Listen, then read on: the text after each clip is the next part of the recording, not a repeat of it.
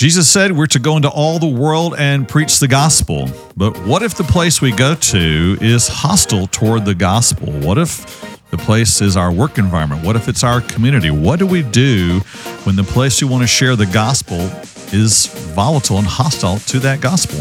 Let's see what the Bible says about that.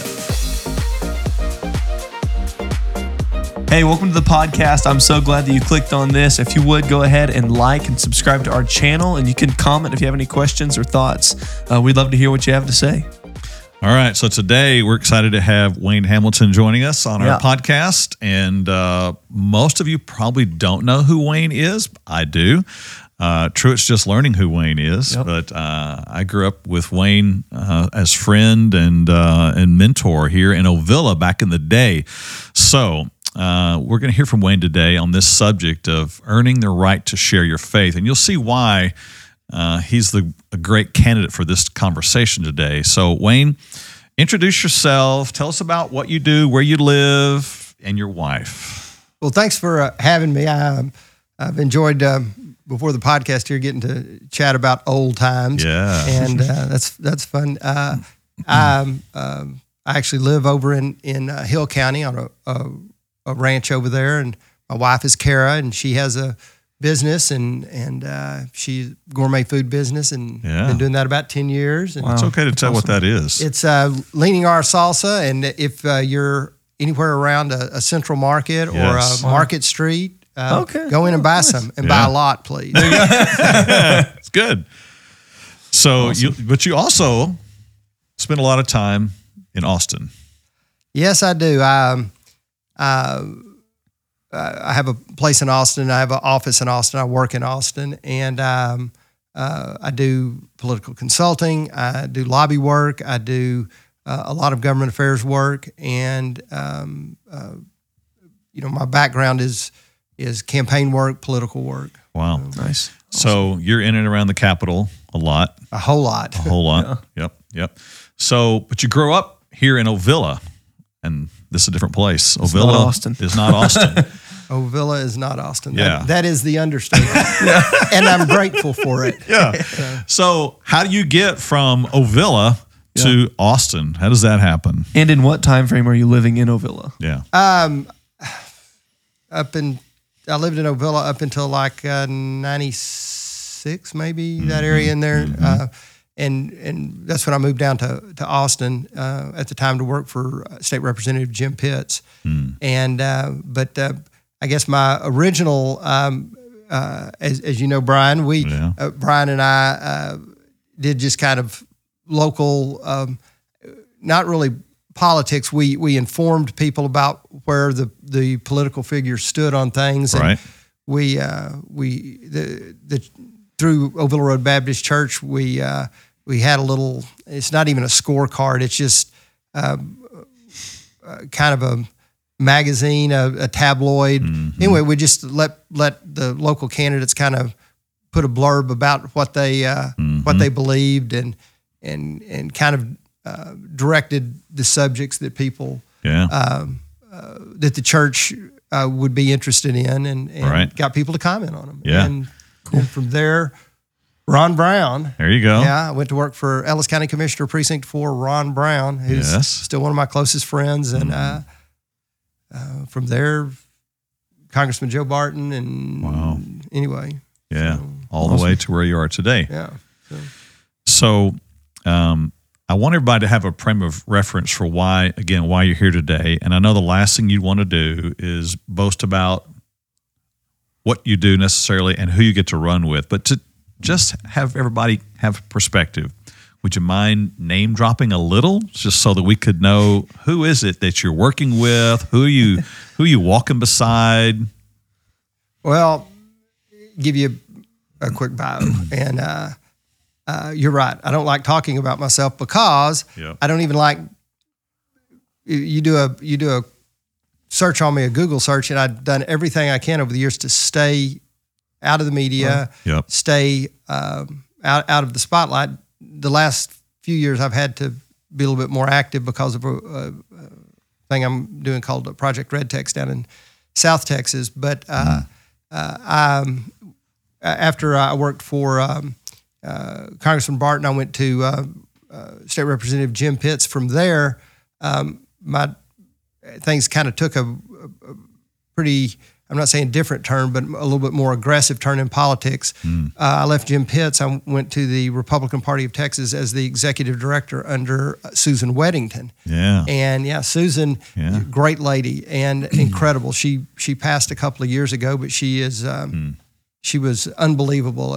A great lady of faith, great prayer warrior, great leader, and she was just what the party needed at the time. Yeah. I spent 6 years, 4 months, and 6 days as executive director of the Republican Party of Texas, the longest serving in the history of the party to date. Wow. Well, I don't know what that says about me, but that's a tough job. Yeah. And from there, I went into, I joined a political consulting firm, went into lobbying, and from there, I did some work for Governor Perry. Was Governor Perry's national political director on his first presidential run. Still do work for Senator Kelly Hancock. I produced all of Governor Perry's inaugurations. Me and a lady named Leah Zaccanino produced 7 state conventions. After that, I ran Governor Abbott's 2014 campaign, and then and produced his first inauguration, and then from there went back into the lobby, and in 2018 started Project Red Tex, and I do a whole lot, and do a whole lot of special projects, but Project Red Tex and lobbying's pretty much what I'm working on this election cycle. Wow. So it's awesome. But the work you're doing now, I'm sure puts you in places where you're relating to people on both sides of the aisle, not just always Republicans. Yeah. So, that's an interesting journey, because this means you're sometimes relating to people and working with people who maybe stand in opposition to your faith and even some of your values. So how do you get to a place where you build a framework for how that happens, where I need to be able to relate to them to accomplish the task? I've got to be able to be heard and to hear. How do you get to that place in your faith, be able to work with people on both sides of the aisle? Well, that's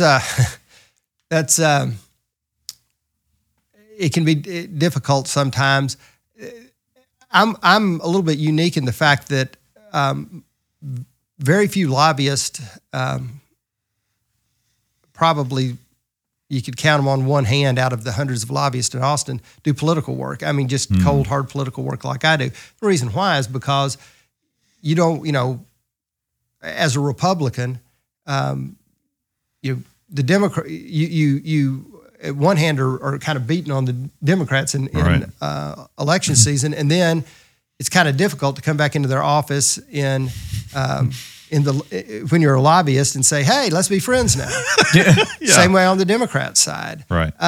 But I'm very tailored in what I do. Right now my Project Red Tex is focused in South Texas and the border areas, and it's focused from the county judge on down. So I don't do a lot of campaigning in the legislative areas.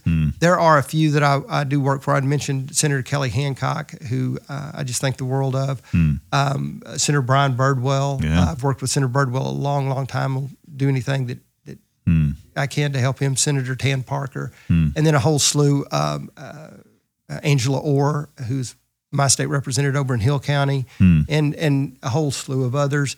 But then there's those that, and most of those people, we have very similar outlooks on the world, very conservative in our political beliefs, but then there's others that we have very, very, very little in common. But there's been times that I've needed to work with those people, and again, I don't work that much in the legislative area on campaigns, except for some incumbent Republicans. But I'm able to walk in and try to find an area where we agree, and we start from there. There's one in particular that is kind of an AOC type, very not out and out socialist, but very government intervention minded. Right. She, kind of a tax and spender. We need to take from the rich and give to the poor. Right. And very, I'm not saying anti-Christian, but anti-traditional Christianity. Okay. And anyway, but we agree on some housing issues and some development type issues, and we forged a good working relationship on those because, she needs help from the Republican side getting these type of issues through. And housing is a big issue right now, guys. I mean, anybody that's bought a house in the past 2 years knows right. you're paying a fortune for it, and the inventory is just not there. Yeah. So it's a big deal. But we've forged a working relationship, and her first session, she wouldn't even smile. She was kind of angry at the world. Now she's much different, and and she, but she's I enjoy her. I enjoy talking to her. Went to a fundraiser and have all these lobbyists standing around, and there's a bunch of Republican lobbyists, and they're kind of, how do you relate to this person? And everybody, she shakes their hand, and they, here's a check, and they talk a second. They do 2 or 3, and she shakes their hand. It gets to me, and she hugs me. Wow. And I kind of, everybody kind of looks over at me. Because it's like this partisan, conservative Republican, and her, and it's like, what are they? Well, the reason why is because, I'm frank with her. I tell her I can't do that, or I can do this, or and I appreciate her. Now, that's the only thing so far I found out that we're on the same side on. But look, it's one thing, and we've used that to establish a relationship. Yeah. Wow, and that's that good. we both of us love Oak Cliff too. Yeah. So, Nice. There's nice. 2 things There there. you go. So you find that in being straight up honest and real about your faith, and not being like this sly, sneaky, let me kind of passively be Christian, you say being just honest about your convictions maybe serves better, not being hostile about them, but well, that's funny because of who I am, because of my 25 years now, 25 plus years, 30 years. Oh, it's a long time in Austin. I kind of have established who I am. I couldn't, if I wanted to, I couldn't run from my Christian faith. Right.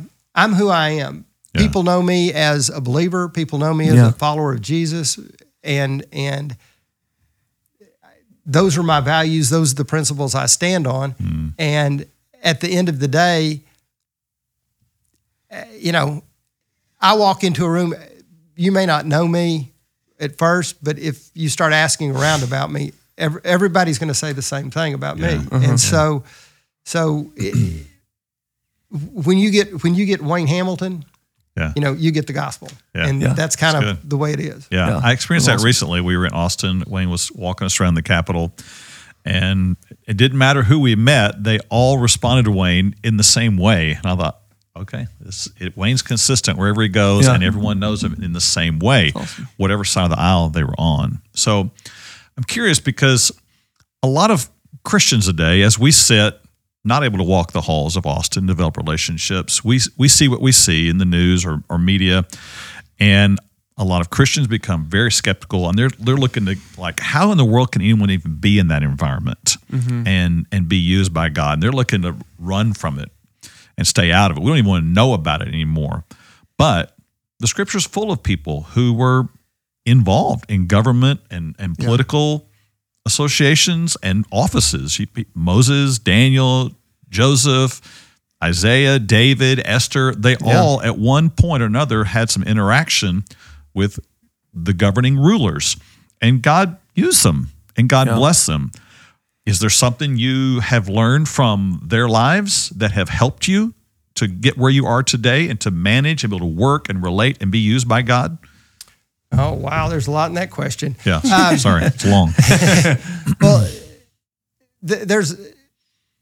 when you look at, first of all, I look at Joshua. What was the admonition to Joshua all the time? Be strong and courageous, be strong and courageous, be strong and courageous. And, I saw that in Joshua back, I guess when I first got into the political world, is that, he was the political leader. He was in that group. And God's message to him was be strong and courageous. It didn't say be a jerk. It just said be strong and courageous. Nice. And so, that is, I've always tried to be strong and courageous without being a jerk. I hadn't always won that inner fight, but because you talk to people say, I'm not trying to be a jerk. It's because I don't have to try. But and then I think that the key, and this is not just politics, this is business, because I view myself as a businessman whose business is in the political world. Yeah. And the people around me, I think, would probably agree with that. Yeah. But I look at being direct, being telling the truth, and people will recognize this admonition: tell the truth, or at least don't lie. And it's that's extremely important, because being forthright and telling the truth, even in uncomfortable situations,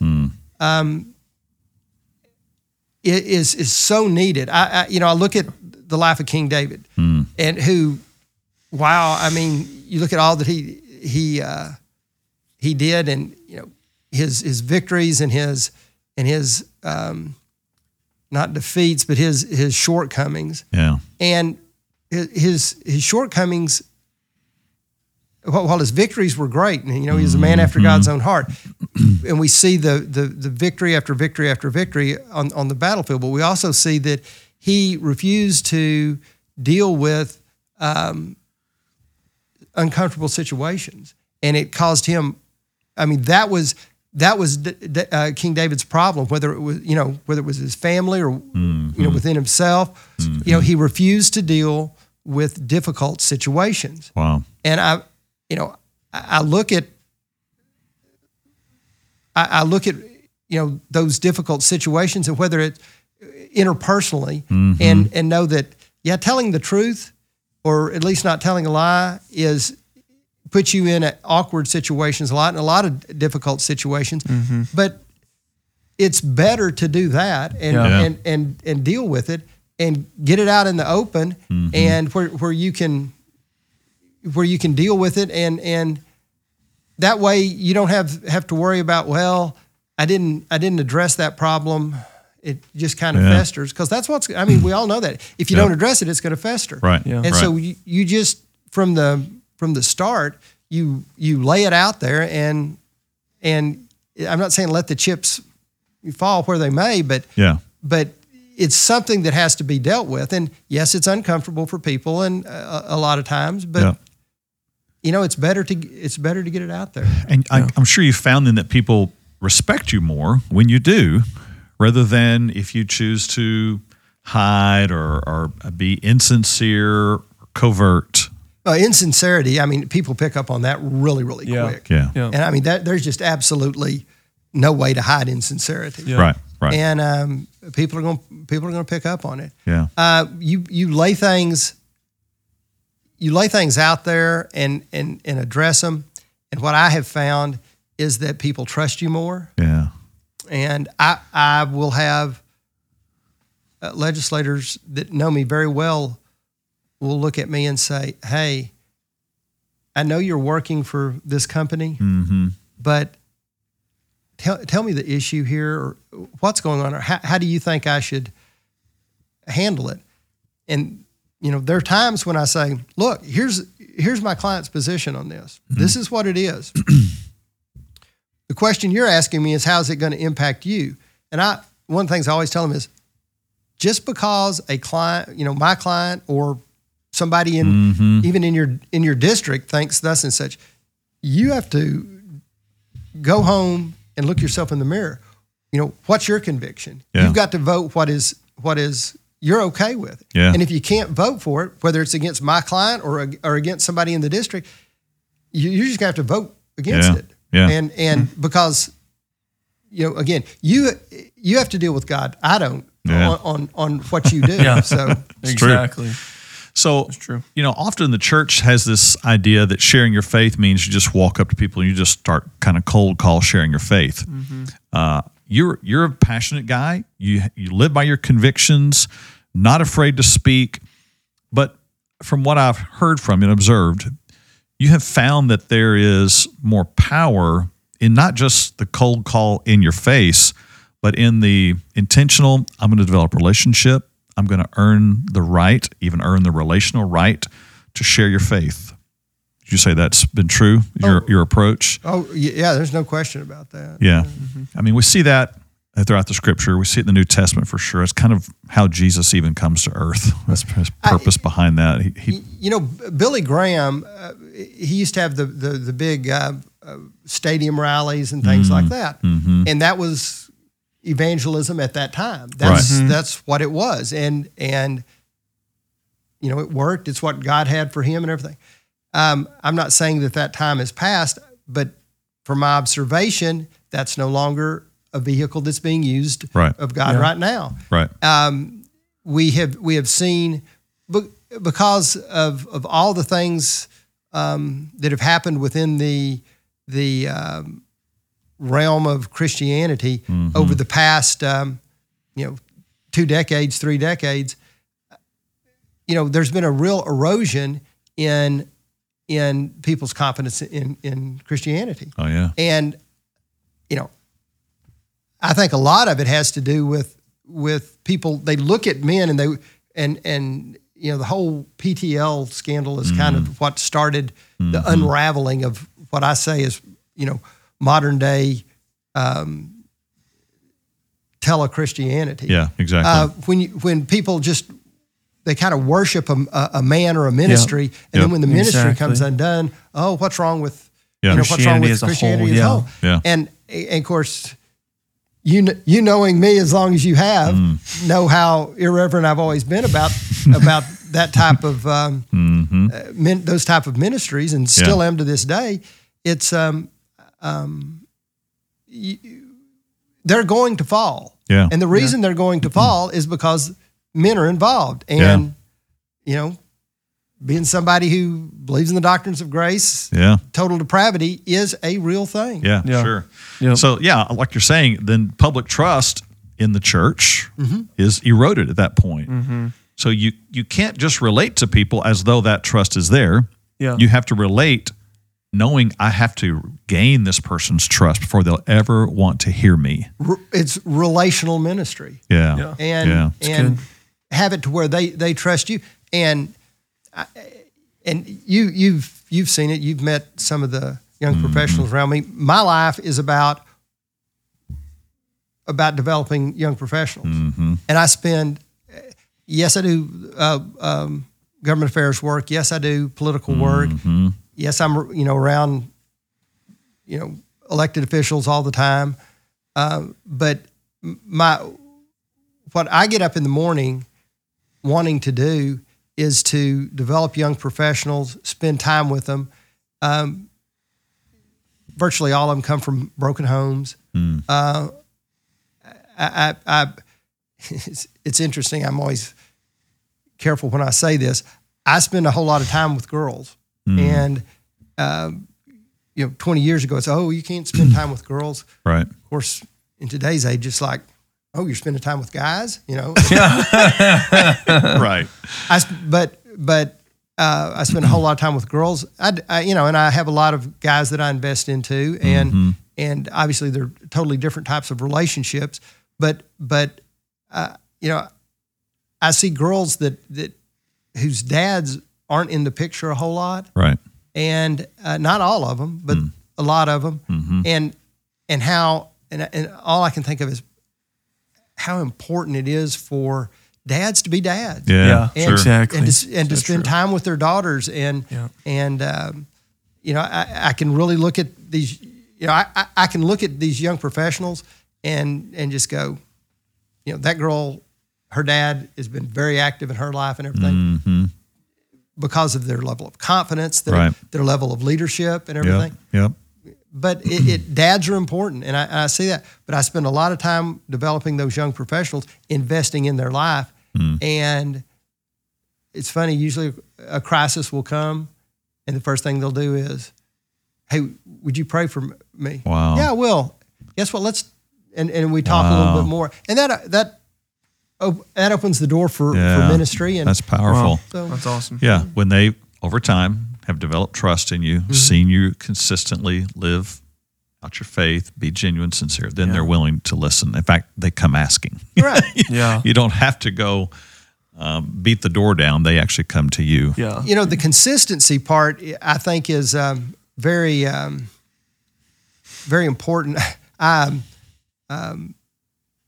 try to be the same everywhere, all the time, no matter what's going on. Yeah.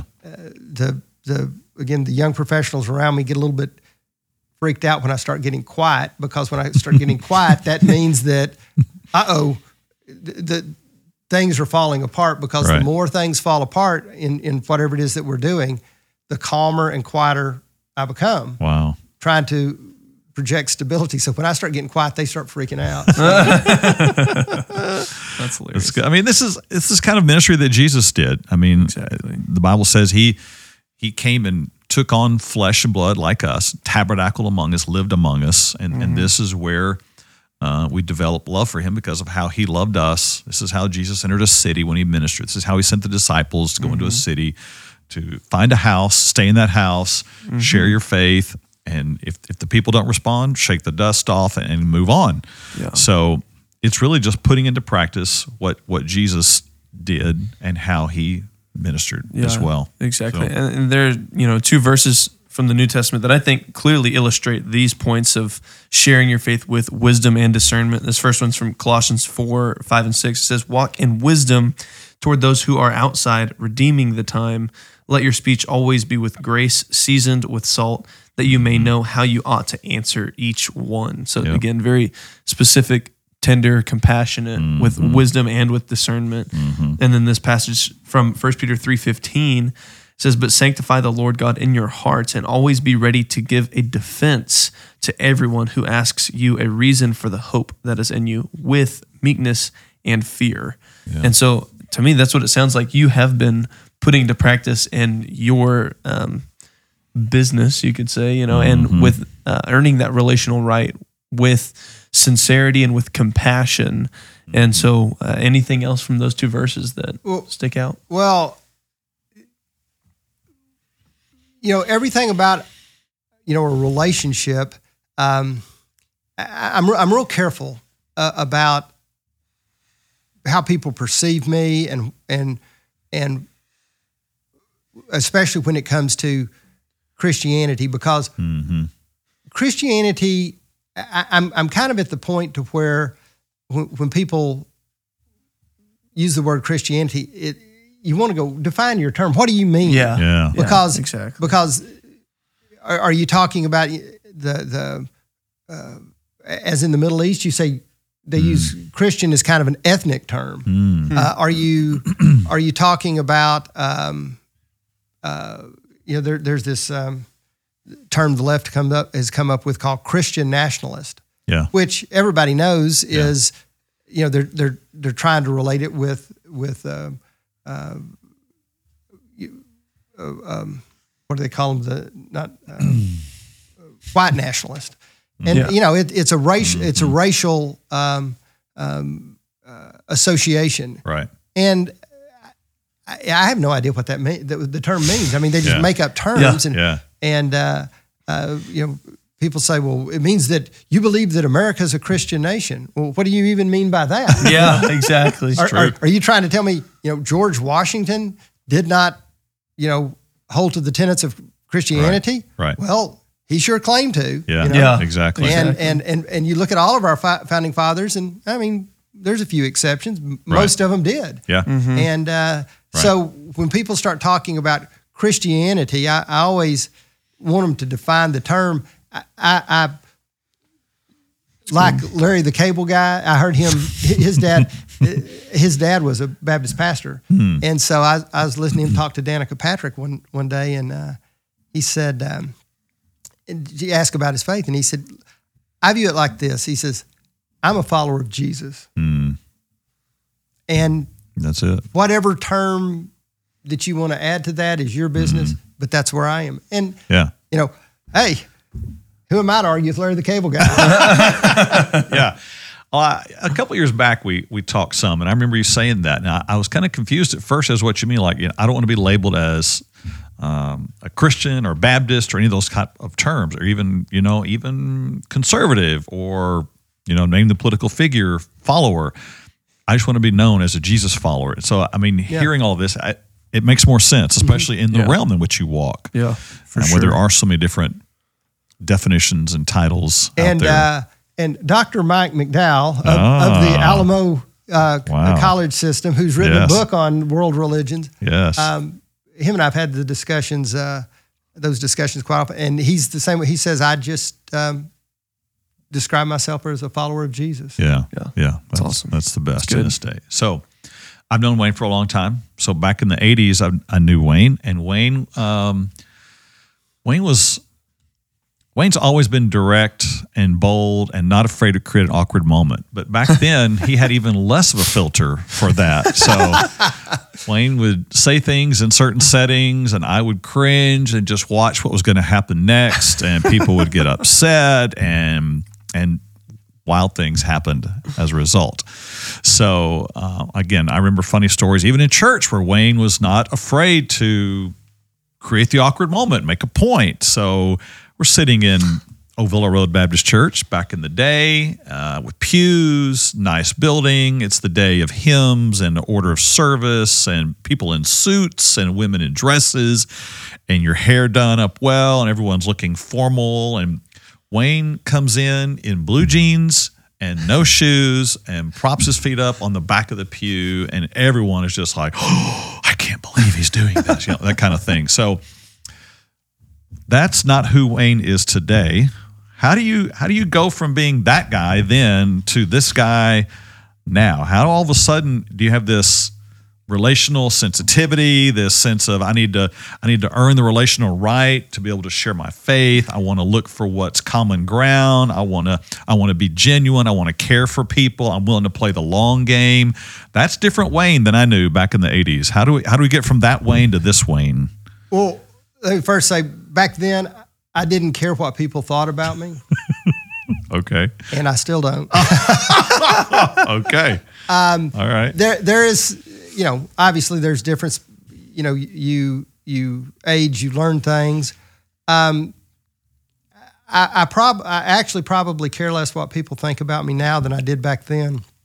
And the difference is I'm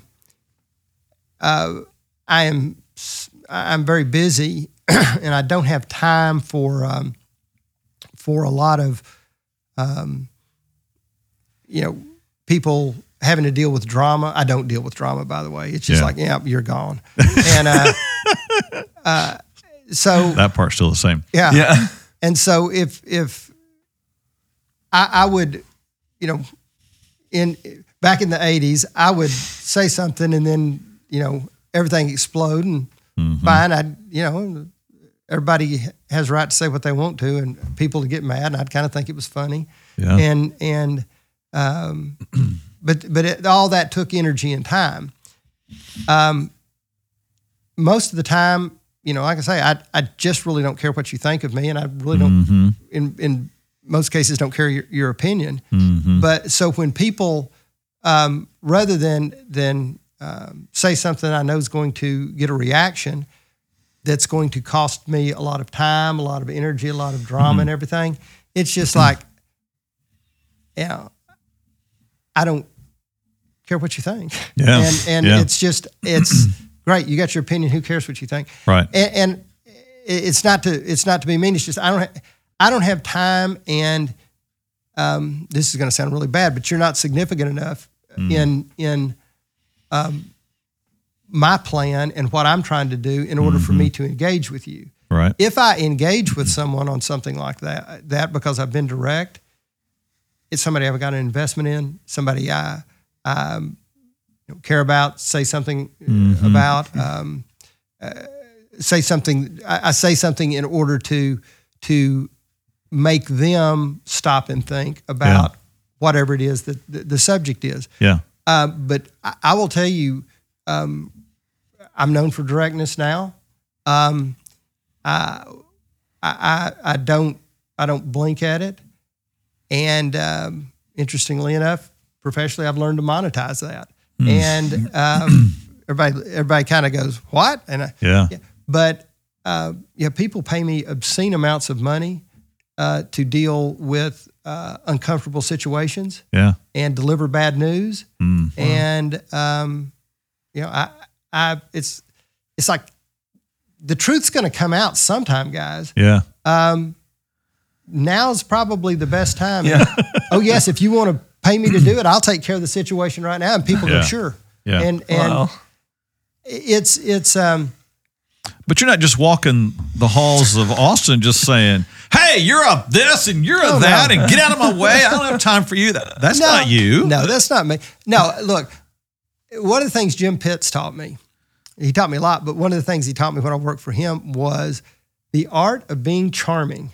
Okay. And wow, there you go. And that's how you got Kara. Yeah.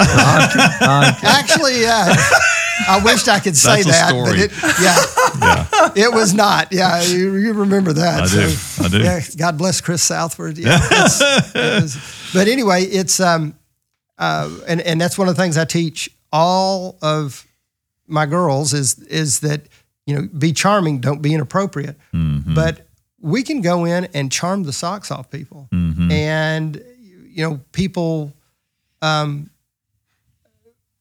And in doing that, it also opens up relationships. Yeah. But if again, the part about being direct, the part about telling the truth, the part about not lying to people is that when you tell them something, they know Wayne's not fake. Yeah. Wayne's not giving you some line or stringing you along or making you think one thing. Mm-hmm. It's when he tells you something, you can depend on it. Yeah. And that's the kind of person I want to be. I want to be, responsible. I want to be dependable. I want to, when I'm given an assignment and I accept it, that I do everything I possibly can to make it happen. As a result of that, I'm the guy that fixes people's problems. When if something pops up that's difficult and uncomfortable, I get a call from the governor's office and said, "Hey, we got a difficult, uncomfortable problem that we need you to handle." Yeah. I go, "Okay, what is it?" And then I go, "What?" Yeah. Okay, and then you help them out. So, yeah. Well, awesome. And I think that kind of consistency over time, because again, as you pointed out, even in your work history, you're not just in and out of places. You're long term into what you do. And I know that's true of your relationships as well. Mm-hmm. If we went back to the Kara story in the beginning, it's a story again of just persistence and time. Persistence, yeah. When love wasn't being returned initially. Yeah. It was a smile ministry. Yeah. A long one. No, he eventually wins Kara's heart is what happened. God, gives him favor and all that. But the same thing has happened in your work. Over time, consistency, staying with it, being genuine, being sincere. And I hear you talk about the people that you have mentored and work with, and it's always with care and compassion and pouring into their lives. And I see all of that. And it's just, so again, I think that's how God's blessed you into these realms of where I'm going to build relationship with people. I'm going to be consistent. I'm going to be compassionate. I'm going to be genuine. I'm going to be honest, very straightforward. You're going to be who you are, but it's with this long game approach of just investing in people. And the result in those people is that's what proudest of, I guess. Yeah, is I look at, you've met Betsy that was my assistant for 13 years. She's an incredible lady. She works for a cybersecurity firm, and as I tell people, she's taking over a cybersecurity firm. And if you know Betsy, if there's a problem, she'll solve it. And she walks in and organizes stuff, and wherever she is, she just slowly takes over. People can't do something, people fail. She just, and before you know it, Betsy's running the division or whatever it is of whatever it is you're doing. Yeah. I look at Tabitha Vasquez, who is used to be one of my assistants. She is a great leader. Her dad was military, very strong family unit there she grew up in, but she is the senior policy director for Governor Abbott right now. And great story there. She is an incredible lady. Romina Black has her own business, cancer survivor, mother, smart, unbelievably smart. My business partner, Judson Stafford, and Bonnie Dromgoole, who is, she was very, very shy. And anyway, she worked for me for about 5 years, and then she got married, and she was sitting at home, and she looked down and saw an ad for an influencer that she stalked, and she just called and said, I'll be your executive assistant. Wow. Now she's an executive assistant for some big fashion influencer. Wow. That's crazy. And then, of course, Maddie, who you met,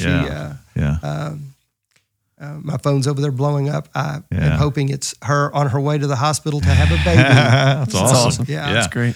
Again, this is the pattern that Jesus talked about. He said, don't seek to have servants. He said, the greatest among you will be the one who's the servant of all. So that's what I hear. You meet someone.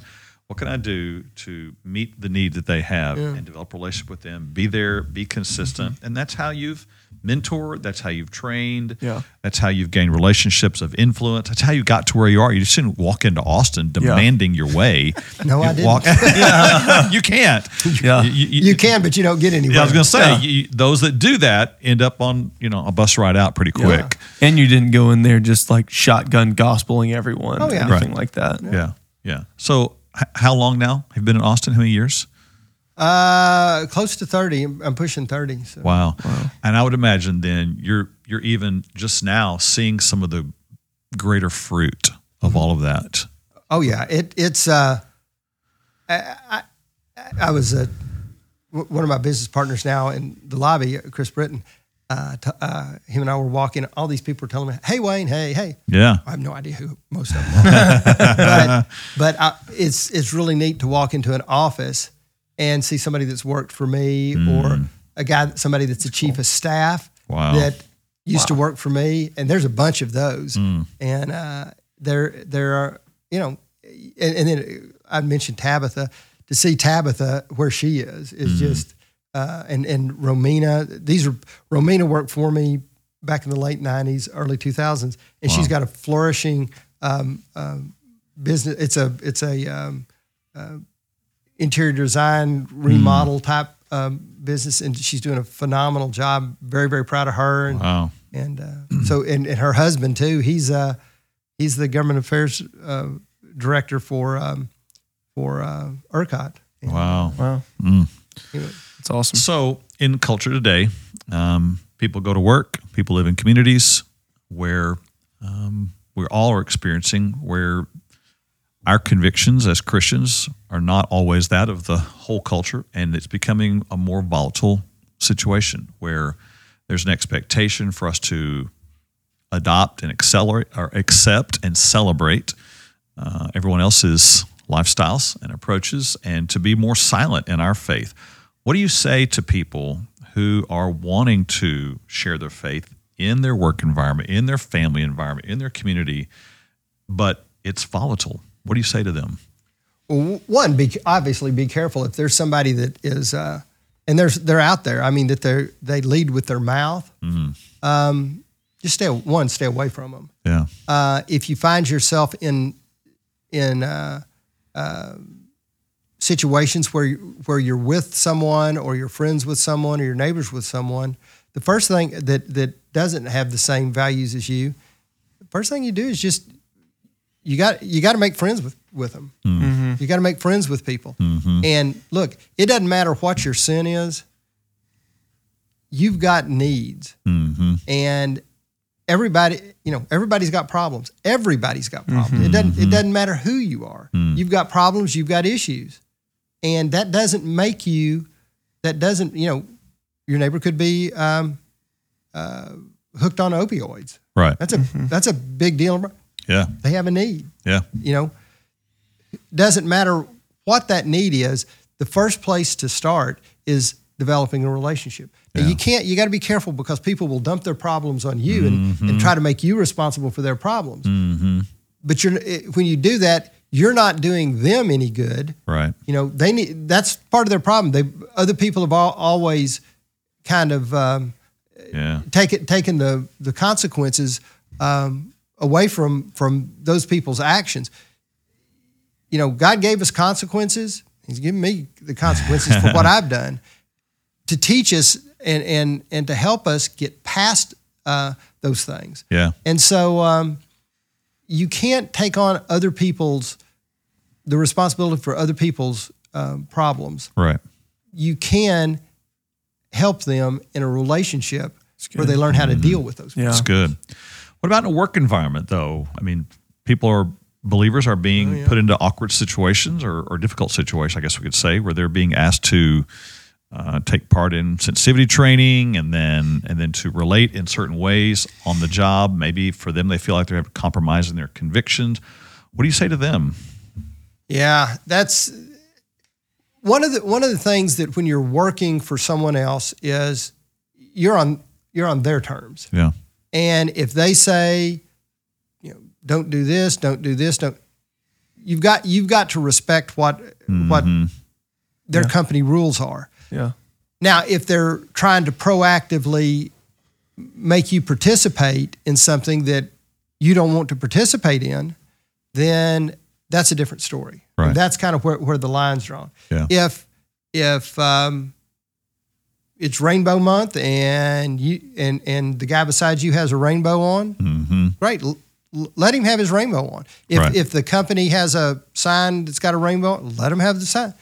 Now, if they want you to wear a T-shirt with the rainbow, a rainbow-friendly something on it, and it's like, no, that's not where my convictions are. Right. It's at that point that when you're being compelled to come in to do something that you don't want to. But my suggestion is the guy in the cubicle next to you with a rainbow shirt on, why don't you make friends with him? Yeah. Why don't you sit down and establish a relationship with that person? Yeah. Because I guarantee you, whether they have a rainbow on their shirt or not, that person has needs. Yeah. And they have issues in their life. Yeah. And are you scared of them? Yeah. I mean, come on.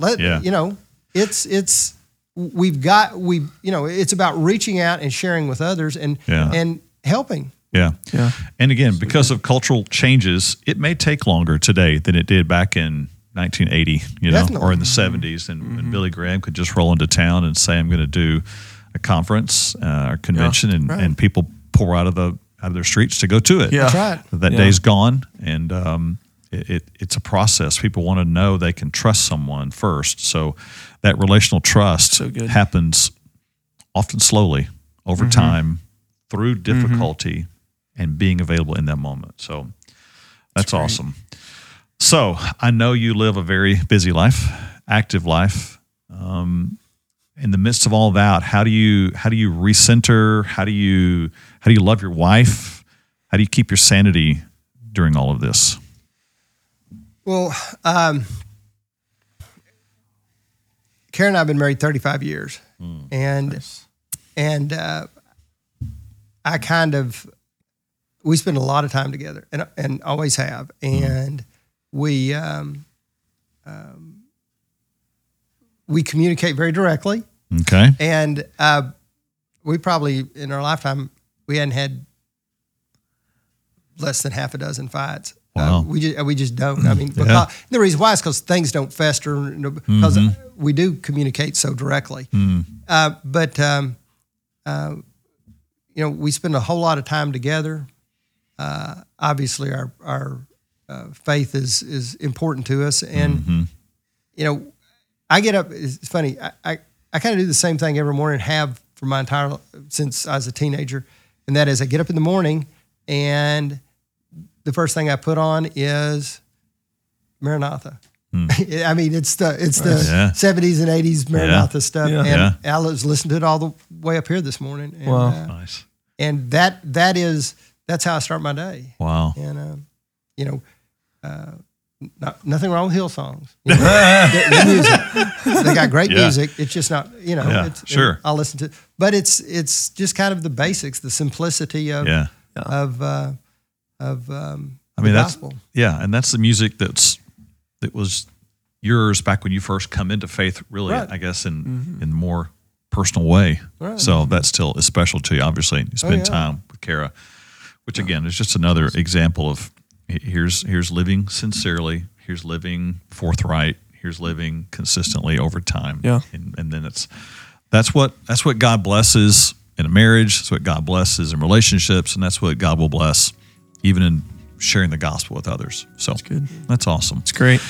Well, Wayne, thanks for being here. You today. bet. It's been fun and good seeing you. Love catching up, and I'm grateful for our hearers, listeners, and watchers to be able to hear the story and see what God has done in your life. So it's our prayer that the truth of the gospel and how we share the gospel will help you in your process as we all seek to live out our faith today in a culture that is not so friendly to the gospel, but to that is what we are called. And to that, we have wisdom in how to do that so that we may know how to give an answer to those who ask us about our faith. So keep lifting them up, living them out. And thanks again, Wayne, for being here with us today. You bet.